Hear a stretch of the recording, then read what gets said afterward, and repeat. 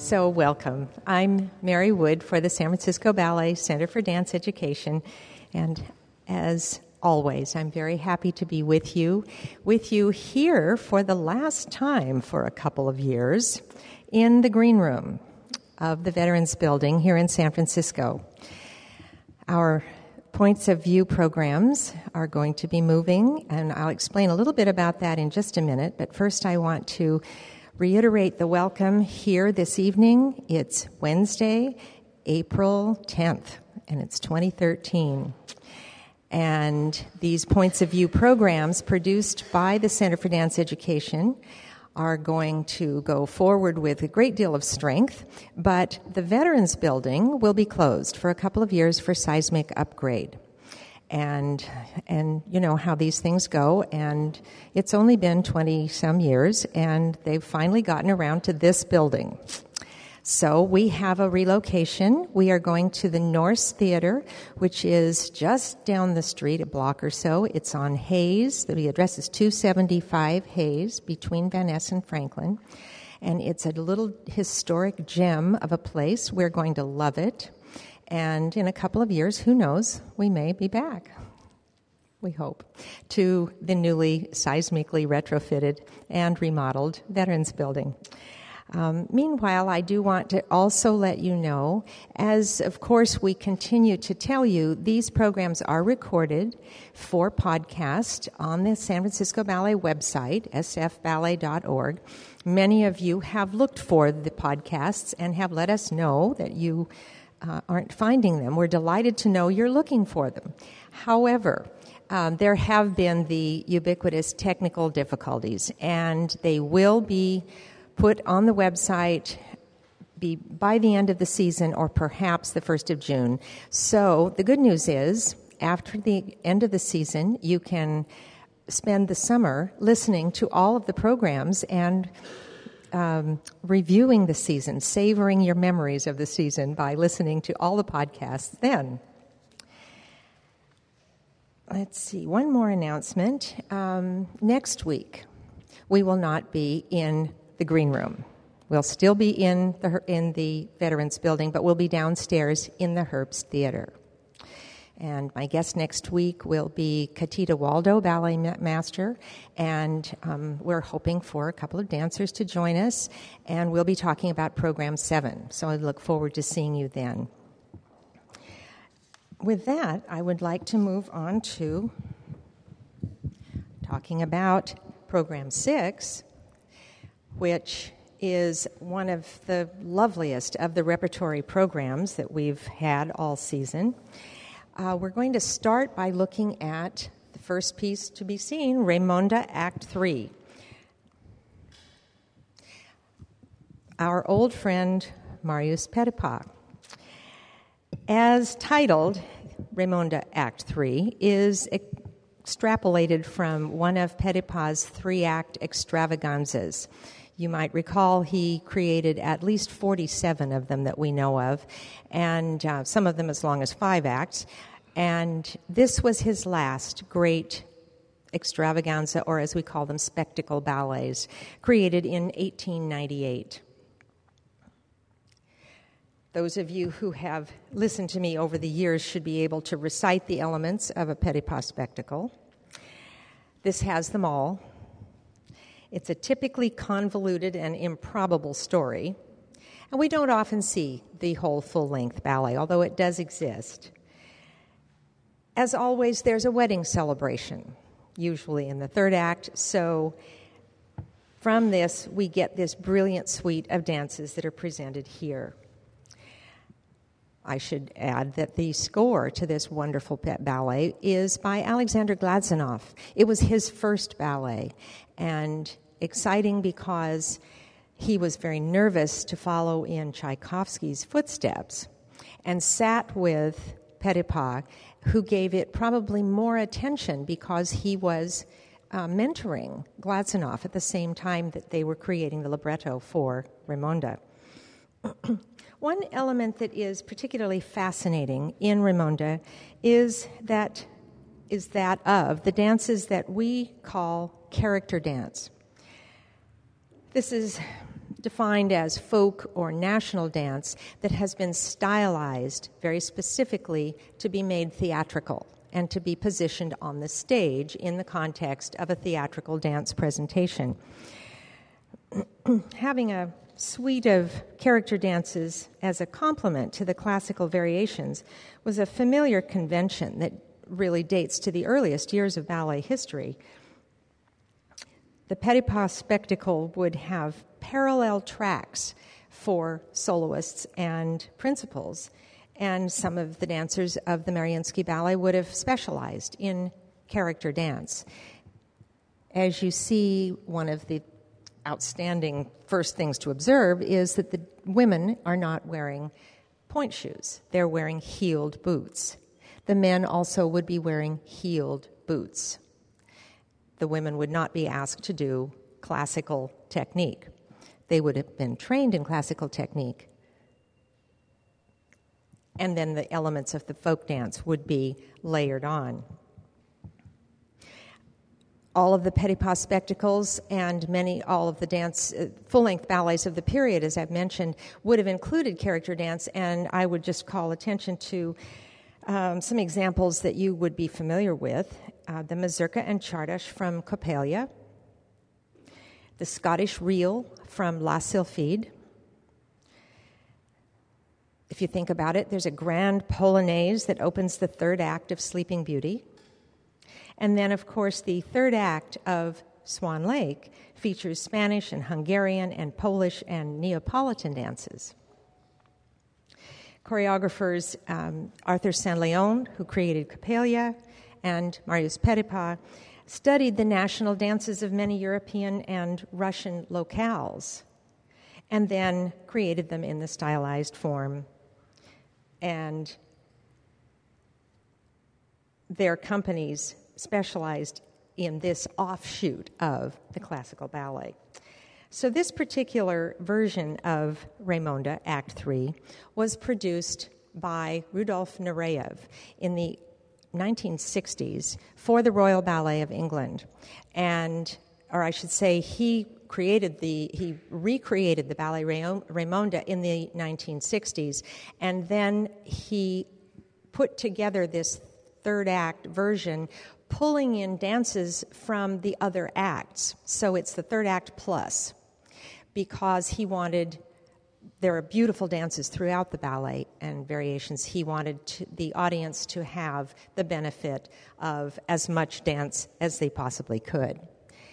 As you see, the costuming is the traditional, it's opulent, it's elegant.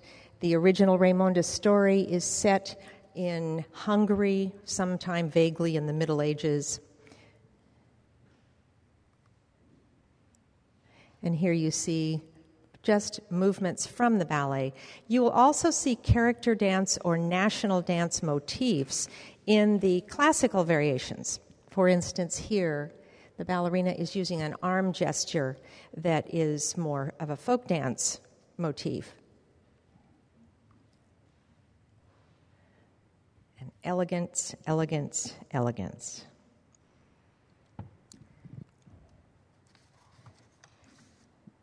It bears mentioning that these classical variations that you'll see, aside from the character, the classical variations are among the hardest in the classical repertoire. And it's a matter of some pride that our company has 2 and perhaps 3 casts who are wrapping their feet around those classical variations. Of special note is the fact that there is a classical variation for 4 men, a pas de quatre. And Petipa was unfamiliar with and uncomfortable with a lot of variation work for men. He had to borrow from the classwork of his colleagues. He was brilliant at what he created for women. And it is said that he went and sat in on the classes of Christian Johansson, who was the great men's teacher of the era. And then basically the variation is classroom steps. And then he put it together not for 1 male dancer, but for 4 male dancers. And the challenge is not only to do the hard steps, but to do 4 of them at once in unison. And every company who's ever done this piece I think there's a collective groan when the casting goes up and the men see that they have to take on that pas de quatre. But to do it well is a real accomplishment.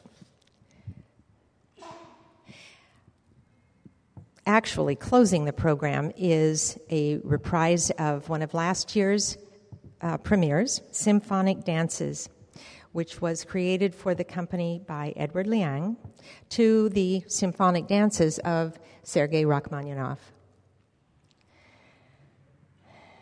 You'll recall, I hope, that Edward Liang could be considered a local boy, having grown up in Marin County and studied at the Marin Ballet, then had his career in Europe and New York. In the tradition of neoclassicism, the choreography for this ballet is driven by the music, with the inevitable and undeniable thematic undercurrent. This is Rachmaninoff's last composition. The dances, as in the name of the piece, allowed him to indulge in a nostalgia for the Russia he had known. You might recall that he was an expatriate living in Europe, using Russian themes much as he had done in his Third Symphony, those of you who are musicologists, as well as to effectively sum up his lifelong fascination with ecclesiastical chants from the Russian Orthodox canon. He quotes in the first dance the opening theme of his First Symphony, which is itself derived from motives characteristic of Russian church music. And in the finale, he quotes both from a Dies Irae, which is part of a classical requiem mass, and from a chant, Blessed be the Lord, from his work, An All-Night Vigil. So you'll hear these, if you're listening to the music, overtones of church music and the great masses. The work could be described as dark, although the coloring is vivid and gold. But the choreographer calls it intensely spiritual rather than dark.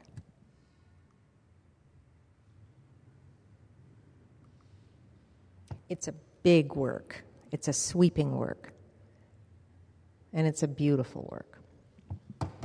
So that brings us to our wonderful conversation I've been looking forward to with a great deal of pleasure with San Francisco Ballet principal character dancer and choreographer Val Caniparoli. I'm going to be in conversation with him to accomplish his introduction.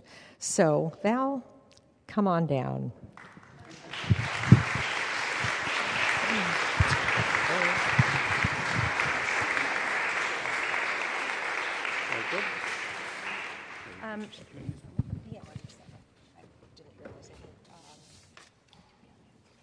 Do you have a best side?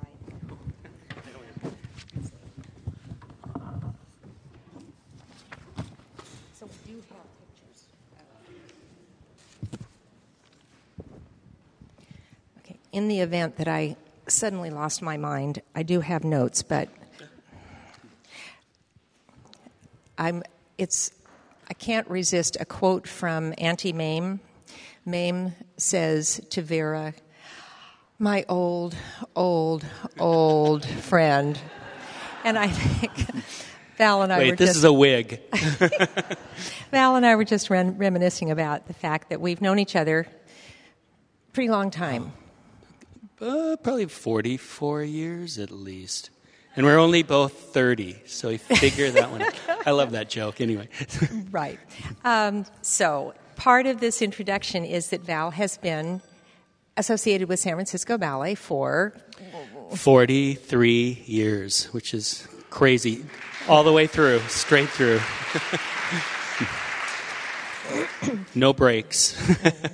And you came to the company, just sort of this quick overview. Your background and training is music and theater. I didn't start dance until I was 20. This old story I've been telling a million years. But I came here to the school and auditioned for it and lied and said I was 16 or 17, and they believed me and gave me a huge scholarship.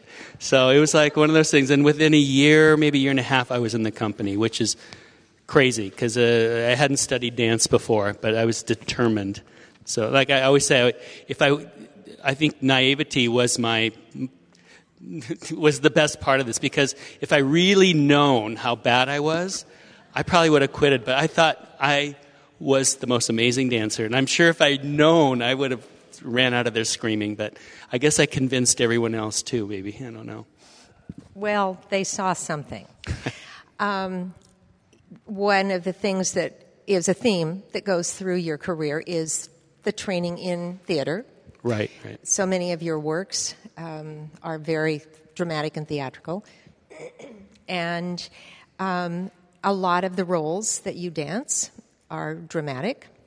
I want to, however, go back to a few of the years of classical dancing.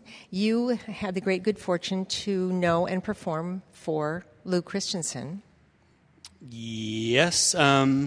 Actually, I was here before even Michael Smuin came. Yeah, I think we both. Mm-hmm. And it was amazing. I remember, in Harold Christensen was the director of the school, so I'm really a product of the Christensen. So it's pretty amazing still being here and keeping a little bit of that heritage going on, because there's very few of us that are still here. Well, there's a good portion of us that are still around from that era, and it's wonderful to be here and pass a lot of that on. The worth ethic alone is something to pass along, because then it wasn't union. We didn't have breaks. We didn't do that. But I mean, there's a lot of things, and then you develop this way of working as more of a community. The company was, like a family. I mean, it's now it's big and huge, and it's great. But it's great to pass that along. Like I do say, the worth ethic alone. I mean, what he made us do was amazing, and just the drive. You're talking about Lou. Lou Christensen, yes. And I wonder if when you are creating dances to this day, is there ever Lou's voice in your ear? Oh, totally. I've done 2 Nutcrackers so far, one for Cincinnati Ballet and one for Louisville Ballet, and I really channel Lou Christensen. I mean, I thought his Nutcracker was one of the best in the world, and just his storytelling abilities. And their background was vaudeville. Their background wasn't totally ballet and dance, just like mine. It was a lot of different things and a lot of influences. And so, I feel part of that very much so. And we're jumping around a bit to go to Ballet West and Salt Lake City. But after you began choreographing, a gig in Salt Lake led to your being resident choreographer there. And while Willem was still living. Right. Willem Christensen would come in rehearsals a lot, and I love that. I still work, choreograph a lot for Ballet West, so there's still that connection. Ballet West, the Christensens, San Francisco Ballet, the Christensens, and myself. And I'm really proud of that I'm still working for both companies. So you did start to choreograph really early on. And I think the bio says your first work for San Francisco Ballet was 1982 or 3. Might be 83, I'm not sure. Love Lies Bleeding. Right. I've always loved the titles for your ballets. What is Love Lies Bleeding? Does anybody know? Is that what? She knows. It's a flower. Yeah. But I think, I might be wrong, but it's also a form of tumbleweed. I don't know. I don't know if that's the it's been so long ago when I was studying plants when I was trying to choreograph. But that's, yeah. But the urge, the call to create dances must have been pretty strong, and you started it was right away. It was the light bulb went on when I was like, everyone like, all the other dancers would sort of like make fun of me because if I wasn't in rehearsal, I'd stick around. I'd be looking and peeking in the doorway, watching all these choreographers that at the time, we always had many different choreographers and a lot of different styles. And I'd just sit there in awe. Even if I wasn't cast, I'd just sit and watch and watch and watch. And I'm going, why am I doing this? Why do I love this? And the light bulb went on. Maybe this is what you're here for. You've studied music, theater, speech education, English lit, so many different things, and directing and acting and the whole everything. And I went, wow, maybe this is what I'm here for. Why I chose dance. I mean, I didn't know why. I just loved it. I didn't know what it was, obviously, but I just knew right away that that's what I wanted to do. And I dabbled in it while I was still dancing early on. And, I'd take dancers in the company and just, would you try this move and such? And I have a lot of dancers that would just say, okay, let's work on things. Or then I'd go, after rehearsal, I'd go to some of the schools, Marin Ballet or Peninsula Ballet, all the schools in the area, and work with the advanced students of those schools at night. So I was, I was driven. This is what I was going to do. No one was going to stop me at that time. And you're the recipient of, I think it's 8 or 10 National Endowment for the Arts grants. Amazing, yeah. So that was amazing right there. I did get a lot of assistance. And I just think it's remarkable that you now have a career of going all over. That I have a career. I'm the same way. I still look at the dancers today and I go, did I really do that? I can't imagine that I even did a double tour or did these turns and stuff. But it's true. You go, how did I have a career? I couldn't imagine. But either I was smart or everyone else was stupid. I don't know. But where I was going with this. I don't know. It's fallen out the back of my head. Choreographing was where I was going with it. It'll come back. Okay. Moving on to the nature of the pieces you've done. Oh, I know. I want to back up to performing as a character dancer, which is a sort of a parallel career. Right. And you have done some absolutely wonderful, memorable what was roles interesting, what I was hired to do was a lot of the character roles when I was, when I said I was 18 or 19, I was 22, I think. But it came full circle. Then I got enough under my belt where I could do a lot of the classical roles and such, but I didn't enjoy those. I mean, it was my ego went, oh my gosh, I did Melancholic. My gosh, I did this or that. These are great roles. But I rather do the character roles. It's come full circle.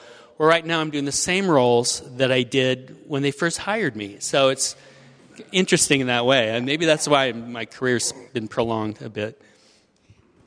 I was trying to prime you with, let's just list some of the roles you've done. I'm Drosselmeyer. Right. A lot of my favorite ones were the Lou Christensen roles, like the lead in Jinx, the drunk, the rich couple in Filling Station, of course, Drosselmeyer. I mean, I love those roles in particular. And, the other ones, the Madge the Witch or Widow Simone and La Fille Gardée and all and such. But the ones I loved were the Lou Christensen roles. Mm. Except for the purple unitard I had to wear in Jinx. That wasn't great. Purple unitard with the pink with those thing collar. I don't know. That was a bit much, but one of your great roles was Father Capulet. Love doing Lord Capulet. Yeah, definitely. And so the great Shakespearean parts. Mm-hmm. Have you enjoyed doing those or the comedy roles more? Oh, I like them all. I like being mean. It's not my nature, so I like being on stage the villain a lot. I could do the comedy King Mice thing. I'm a practical joker, so that's second nature to me. So the comic roles, but I like the villains a lot, an awful lot. I do remember. Some of you may remember seeing Val as King Mouse in The Nutcracker, and I think there was some bits that you created that. Oh yeah, are I kept adding year by year until and I would keep going until Lou Christensen would tell me, "Stop, no more. It's too much." But then he kept letting me do these, even going even further. So I think it was all tongue in cheek, telling me to stop. But I think he enjoyed it. He loved a good laugh himself. So creating ballets. You've done this amazing range of more dance work and more dramatic portrayals and everything sort of in between. I'm trying to remember a piece that was just purely neoclassical, and I can't think of one. It might have been out of town. It's funny. I get a lot of work because artistic directors come to me. They know I work classically and I work on point. Because the trend now, I don't know if you noticed, a lot of, maybe not so much in this company, but the trend is to not have the women on point. And it gets with the younger choreographers, new choreographers, either in socks or barefoot or flat shoes, because they want to be more on the ground and more physical. And what happens is then these directors go, but we have to do Swan Lakes. We have to do the Sleeping Beauties. The ladies are getting out of shape. So they know that I will choreograph on point. So a lot of the work I get is because I will still, I could be as adventurous as I want, but I will still have the women on point. And that's one reason why I get a lot of work because of that. But But a lot of more of the abstract works are works that I've done out of the city or state or country.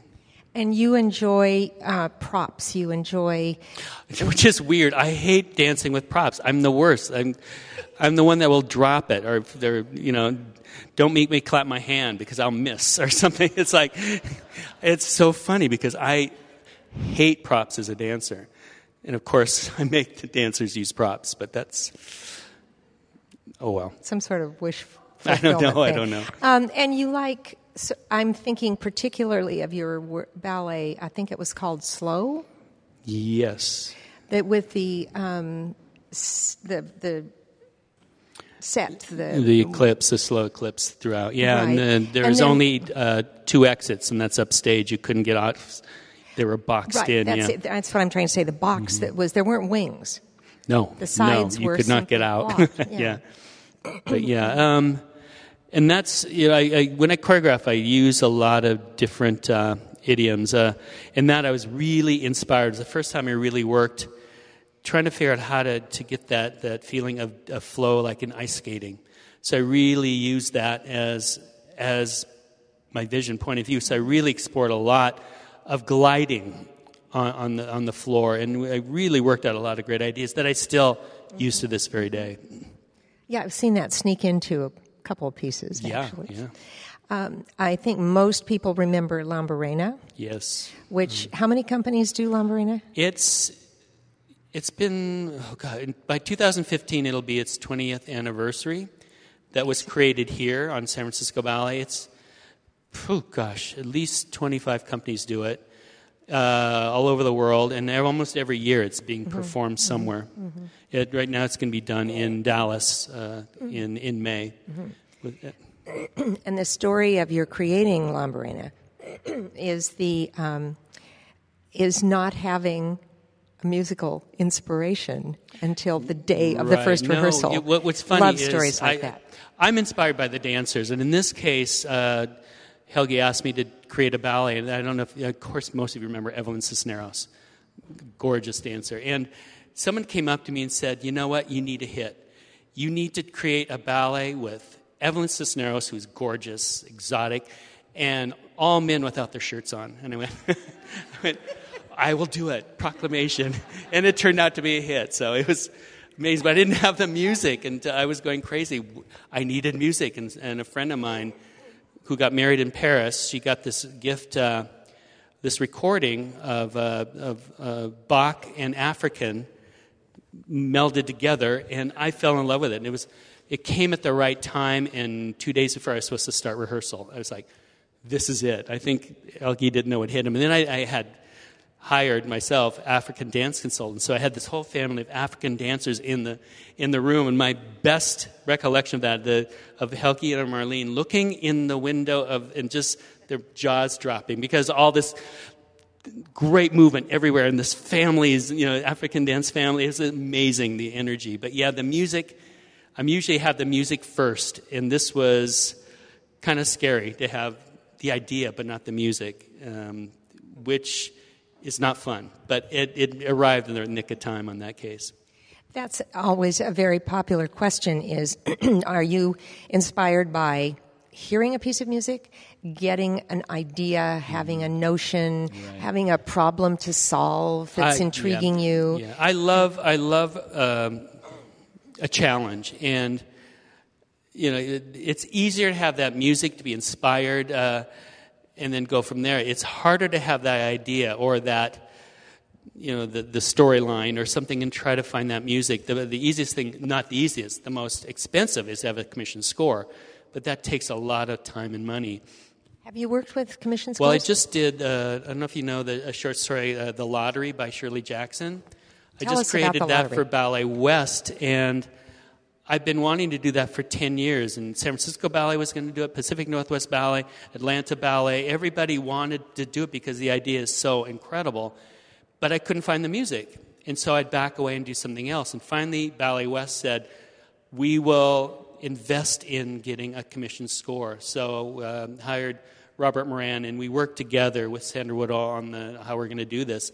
But in this case, I had the story. I don't know if you're familiar with it. It's only 25 pages long. It's a classic.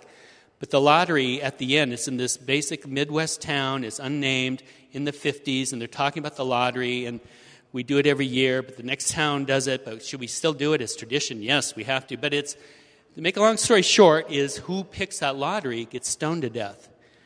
And my idea was, what would it be like if all 14 dancers had to know the last solo that's really going to be extremely difficult, but didn't know until each dancer drew the lottery on stage, and that second that you draw it, you have to finish the ballet. It's like coming to the theater not knowing if you're going to have to do the Black Swan variation.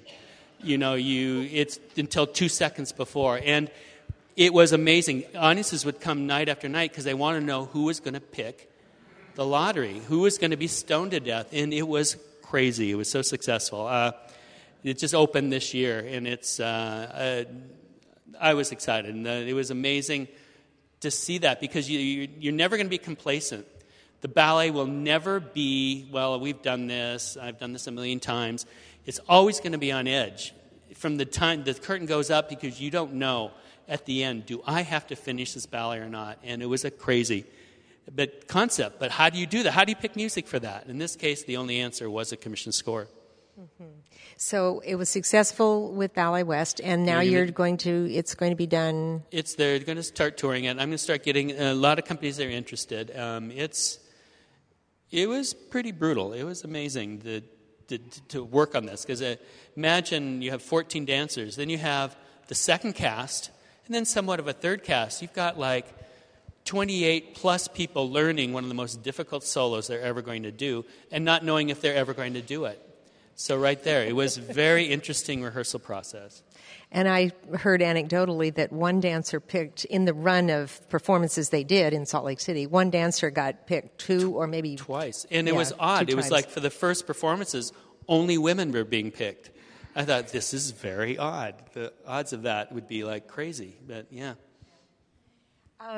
You're mentioning layers of casting. This is one of the things that I think of when I think of you and the choreographic works that you've done, is how you have, I don't think it's an exaggeration to say, been a career maker for a number of dancers. Yeah. And it's fun. It's fun to see that. But I talk for a little while about how you look at your field and how you begin to pick, and then what happens when you've got a first cast and a second cast and a third cast. I love the underdog because I was always won. I was never picked. I got the best roles by, because choreographers would come in and watch class. I was never a great classroom dancer. And I was always intuitive of that, well, I'm not going to be picked, so I'm going to figure out, I'm going to ask the choreographer, can I just come in and learn? And I always picked the one I knew was always injured. And I always got to do the most incredible roles. And I remember this to the day. So if a dancer comes up to me and has the guts, and a lot of times they don't, to say, can I learn this role? I said, of course. We can't schedule you because of many reasons, but yeah, if you want to come in and learn it. And in case of Ibsen's House, some of the third cast people were ones that originally asked to learn it. They learned it on their own. And I watched a run-through, and I went, brilliant. They really took the incentive. They really wanted to do this. I gave them 2 performances. I love that. I love that concept. I don't always go, I kind of sift through the principals and companies and go, what about the person in back? I want that person. And I have a good track record with that. And I sometimes those are the most grateful dancers. They'll do anything, and they make it their own. It's amazing. So I love doing that because of my own experiences. But also, doing different roles, I'm not always one that goes, you have to do it like the next person. You have to do it like the first cast. No, bring something of your own to that. I liked as a dancer when a choreographer didn't dictate, you have to do it this way. This is the way you have to do it. And I just felt so confined. Mm-hmm. And I would do it, but I liked those choreographers that went, well, what would you do? What would you do instead? And those dancers make it their own, and I really appreciate that. In this case, I have 3 casts of Ibsen's House, and all 3 casts are brilliant and different, which I love. When you go into a company, is it your policy to require that you do all the casting? Does the director sometimes give you limitations? You've got to look at the program. If a dancer is overly used, if it's a third of a program, you can't use that same dancer in all 3 ballets, of course. So you have to look at what's already cast, overly used, because you also don't want to injure dancers. So you have to look at that too. You got to ask with the castings of the others if there is casting yet.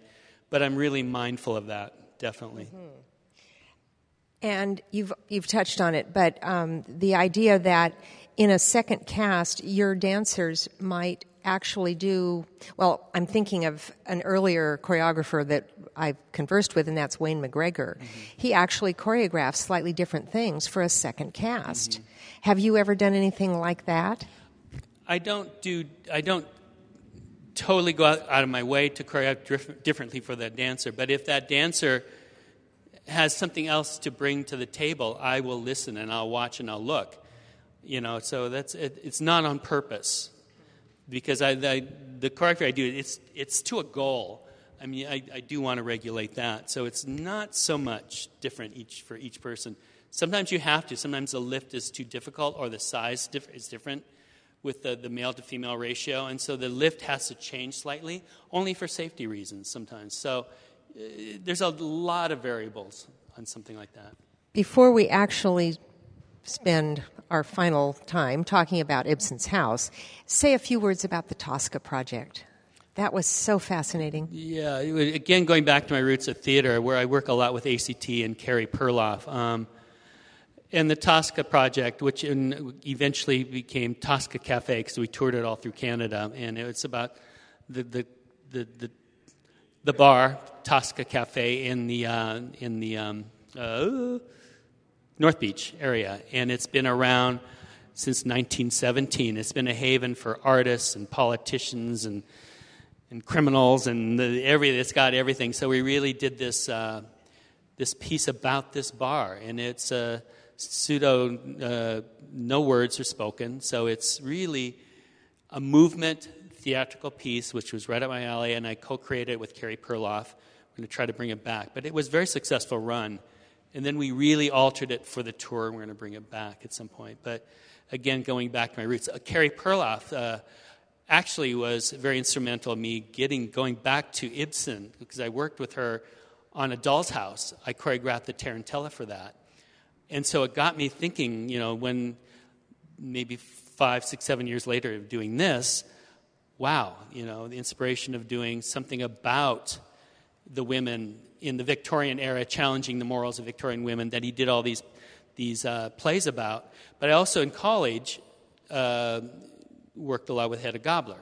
So it's all come full circle, working with the plays and the stories of Henrik Ibsen. But I love bringing, like in the African dances, bringing in for the Lamborena, the African classical piece. I bring in people. Carrie would come in and she would talk to them about character, about the play and stuff, and really motivate them. She even came in for this revival and really worked with the dancers. And the dancers are so appreciative to get input from other idioms, other establishments. So I love doing that, so to speak. Well, you provided your own segue into talking about Ibsen's house. Did the inspiration for it creep up on you? And where did the music is so perfect? Well, the music is wonderful. That was, again, that fell into my lap. I don't know if you remember Joanna Berman, her husband, as a violinist, and he said, because I told him, described I wanted to do this ballet on about 5 women from 5 different Ibsen's plays, but I can't find the music. And he said, here. And it's one of those things, again, it was handed to me. I went, perfect. It couldn't be more perfect. But yeah, but also, like I said, when I was handed the Lamborghini with Evelyn Cisneros and the 5 shirtless men, this I knew before, after when Helgi said, can you do this piece for the 75th anniversary? And at the time, most of the ballets were being created for the virtuosity of the men. For some reason, up until that time, during that couple of years, it was all men, men, men. I went, you know what? I want to do something for 5 women.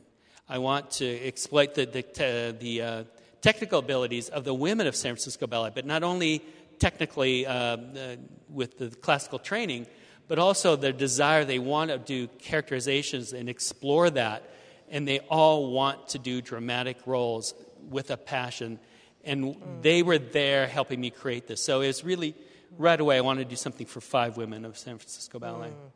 We do have some images. Let's look at them and see if you're inspired to comment. The music, which we alluded to, is a piano quintet by Dvorak, which is just luscious. Yeah, this is a doll's house, and this is Sophie Sylvie in the solo, which, I mean, the movement alone, look at her. Mm-hmm. And to me, the dramatic qualities of the ballet are, first and foremost, I don't care if you fall out of a double pirouette or a turn. If the intensity, if it's honest, it's there, more power to you. You know, technically, it's very difficult, but it's not what you have to do 32 fortes, or you have to do this. To me, the virtuosity is in the characterizations of these women. And this is Ghosts. This is Dana Genshaft, and she plays Mrs. Alvig. God, I did my notes here, but I don't want to bore you with that. But it's she's the mother, and she plays a very intense character in this. And I recall that when this was done for the 75th anniversary 5 years ago, right. It was right at the end of the season. Dana was made a soloist. Right, right. Well, she had to go on because it was originally created for, another dancer. And she hurt herself right before, 2 days before, and Dana came in and filled in. And Helgi was so impressed with her. And right after that, he gave her a soloist contract, which was amazing. Same thing with Garen Scribner. He had to open it too. David Karpetyan was supposed to have done the opening, and he hurt his back in a different ballet. So I had two dancers that filled in admirably. Garen, you'll see Garen tonight perform it. Gorgeous. And he was promoted quite soon after to a soloist, which I was very proud of. And this is Hedda Gabler. This is Vitor Luis, and of course Lorena Feo. She has, if one of the women could be said to have a central role, I would say this one. She opens and closes the piece. Yeah, it is very central. It's the pivotal point of the ballet, I think. I think tonight you'll see Vanessa Zahorian do it for the very first time. Vanessa and Ruben Martin. So the premiere for them tonight. And this is from a rarely known play, Rosmersholm. But this is Anthony Spalding and Sasha De Sola. And this was her first... No, actually, she performed it with the company in Estonia, doing the same role. So this was her premiere on the Opera House stage doing this. But it was originally created on Anthony. When you were picking your casts for this, did you pick dancers who have already proven themselves in dramatic parts, or who you suspected might? No, I always suspect, and like I said, I have a good track record on that, especially some of the third cast people asked to be in it. They are brilliant. They are brilliant. And, I could tell that they were going to work really hard at it. And they asked the right questions and wanted the right materials to look at. I also have a lot of the films, so, I let them borrow, definitely, so they can really look at the characters. Let's see what else we have. Oh. And this is Sasha doing Rebecca West in Rosmersholm. Clearly, having seen each of these, I think, that's the last one. Mm-hmm. Each of these pictures shows one of the women, or within a couple, in a dramatic moment. They're not right. just posing. Right. And even back to Sofiane in that arabesque it just, every line is screeching drama. Do you put, when you're creating this kind of thing, and you've done other dramatic works with right. Lady of the Camellias, for instance, is one that comes to mind. Do you ask your dancers to act, or do you like to put drama, make the drama inherent in the movement? I definitely do in the movement, and we work it together, and I really do love coaching the acting part of the movement. And a gesture is for a reason. It's just not, it comes from the core. It's not just to raise your arm. It's that your back goes and your arm goes. So there's a reason for where you look. I learned later in life, I don't know if it's Eric Brun who told me this, but you're not choreographing their eyes. Where are they looking? Who are they looking at? Why are they looking there?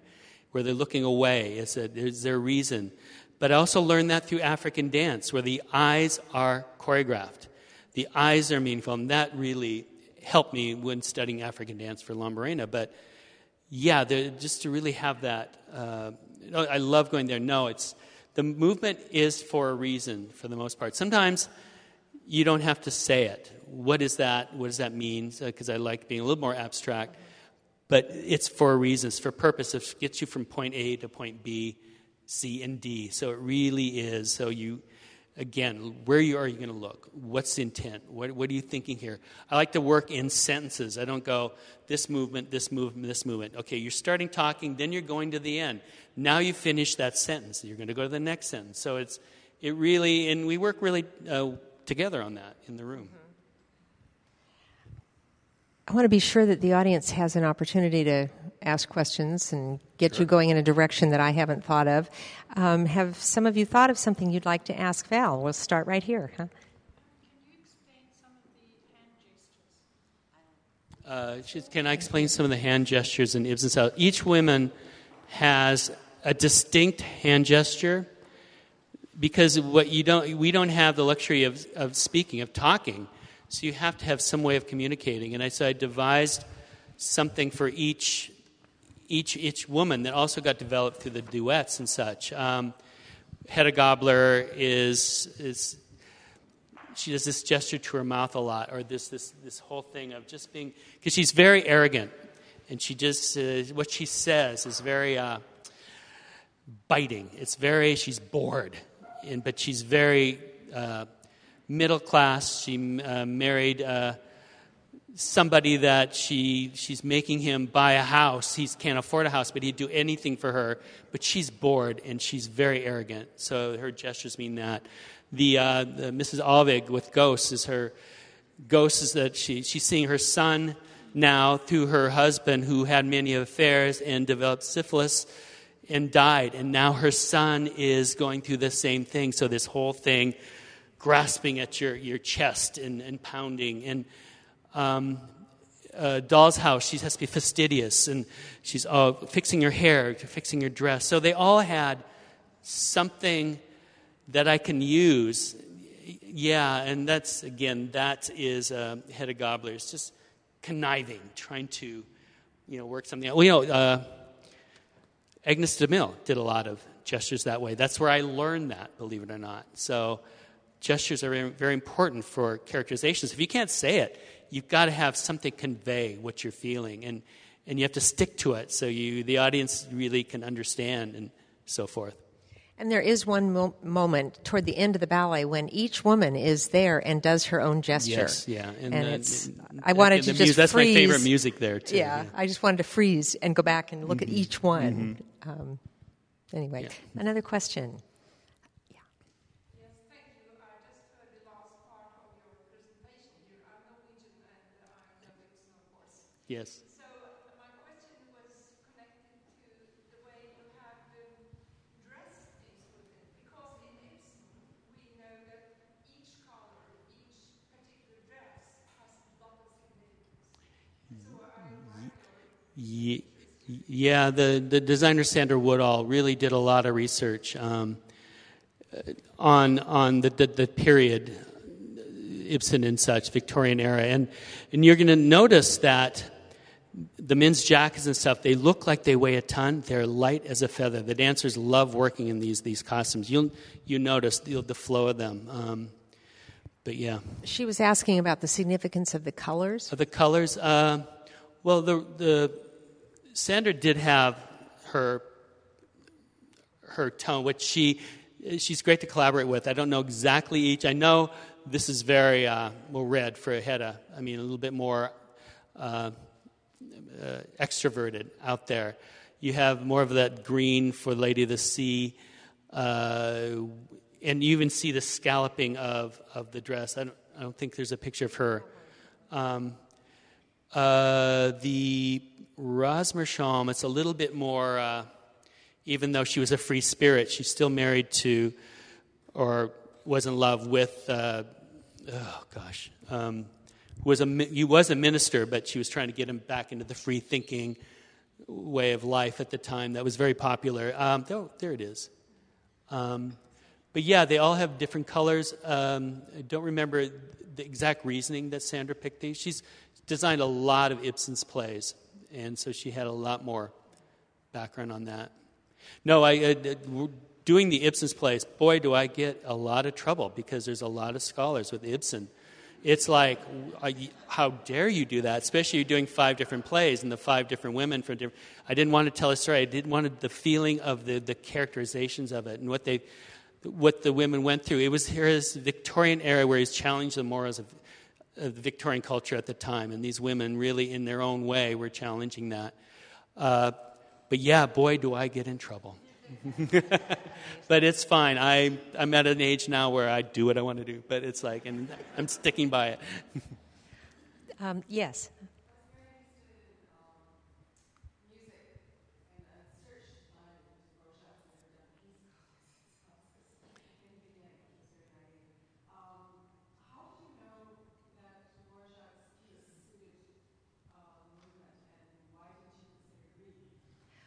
How did you know that Dvorak's music suited your movement? Yeah, it's intuitive. I mean, I think he wrote it around the right time period, even though it's not, the idea would be using Grieg. The question was, what was my motivation? Why would I use Dvorak as opposed to Grieg or somebody that was more obvious? It's intuitive, and I really thought the period worked, and the tone of the music. It just seemed to work with what I was going to do, but it also drove, kind of dictated at some point. I had to go in a certain way as well. But yeah, Grieg would have been a great thought idea. I want to do. I'm getting old here. Train of thought. An Ibsen's play. Peer Gynt. Thank you. I didn't know that. I do. I'm looking into that as a full length at some point. Yeah. Oh, yeah. Fun. You did say the structure or the music actually did dictate to a certain point. The structure of the piece, 3 movements. Right. Well, it's 4. It's 4 actually, and I use one movement as the overture. It was for a little more upbeat and to just start off. I never do overture, but it was perfect to get you in the mood and stuff, and then I used the 3 movements. And there's a lot of repeats in the music I was going to take away, but I loved working with all these dancers so much I kept the repeats in, so it really worked. So, yeah, the music does dictate in some way. We have time for maybe another couple. Yes. Can I just ask, when you choreograph, do you just choreograph that one piece, or you working perhaps on Yeah, that's very interesting. The question was, when I choreograph a piece, do I just do that piece, or am I doing others in my mind? Right now, I am working on 6 ballets at once, and kind of regulating on probably 7 revivals all over the world. So I'm trying to regulate who's going where and stuff. So yeah, but it's exciting. Right now, I'm trying to search for music for 5 different projects. So whenever I'm searching for music, my poor condo is like a wreck because the music's everywhere and piles and files, and right now it's crazy. But yeah, it's nuts. It's nuts. But yeah, I'm one of the lucky ones that's continually working, and you can't plan for that. And, it's funny. Sometimes on Facebook I get offers. Really good offers. I mean, I've just discovered Facebook. This is what I'm doing, go out there. And then you got a director. They went, I remember this ballet. Can you bring this ballet? And, well, when? It's crazy. But, yeah. Wow. Yeah. Okay, maybe one more. In the back, yeah.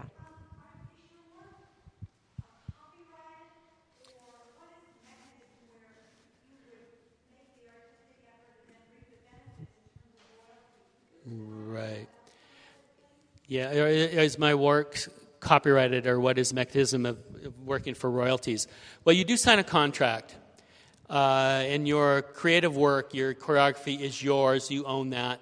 Of course, the designer has the copyright of the designs, so there's a contract for that. Sometimes the literary rights are so difficult, you have to do that with the attorneys and this and negotiate that. Everyone's got a piece of that pie, but it collectively has to work. That I could copyright my choreography or my ideas, but it won't work if you can't use the rest of it. If, like Shirley Jackson's estate, The Lottery, if they said you can't do it anymore after this contract's over, there's nothing I can do about that. But yeah, it's very complex, complicated, and also getting the rights to the music.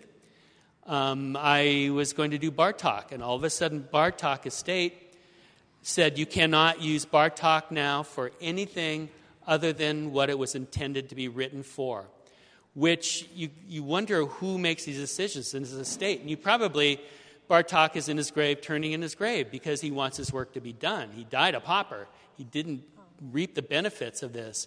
So, and a lot of the works that were done by Bartók can no longer be done, which is really a shame. So you never know. Sometimes the music can be just pulled right from under you. I don't know if that answered your question. The Richard Wagner 4 Last Songs, it seems to me his estate pulled... Or the Strauss. That's what I meant. Yeah, Richard Strauss, too. If it's not written for opera or ballet, you cannot choreograph it to it. So there's a lot of ballets prior to that. But it was an estate sometimes. So, but yeah, I copyright to the steps, so to speak, and the idea possibly, yes. I'm sorry that we have run out of time. I'm going to have to call it. I want to, before we run away, remind you that eventually this will be available as a podcast on the website, sfballet.org. Next week, I look forward to seeing you all downstairs in the Herbst Theater. I hope that you will be going to this evening's performance and loving it, and knowing that you will love it. And with that, I will thank Val so much. It's always a delight. My old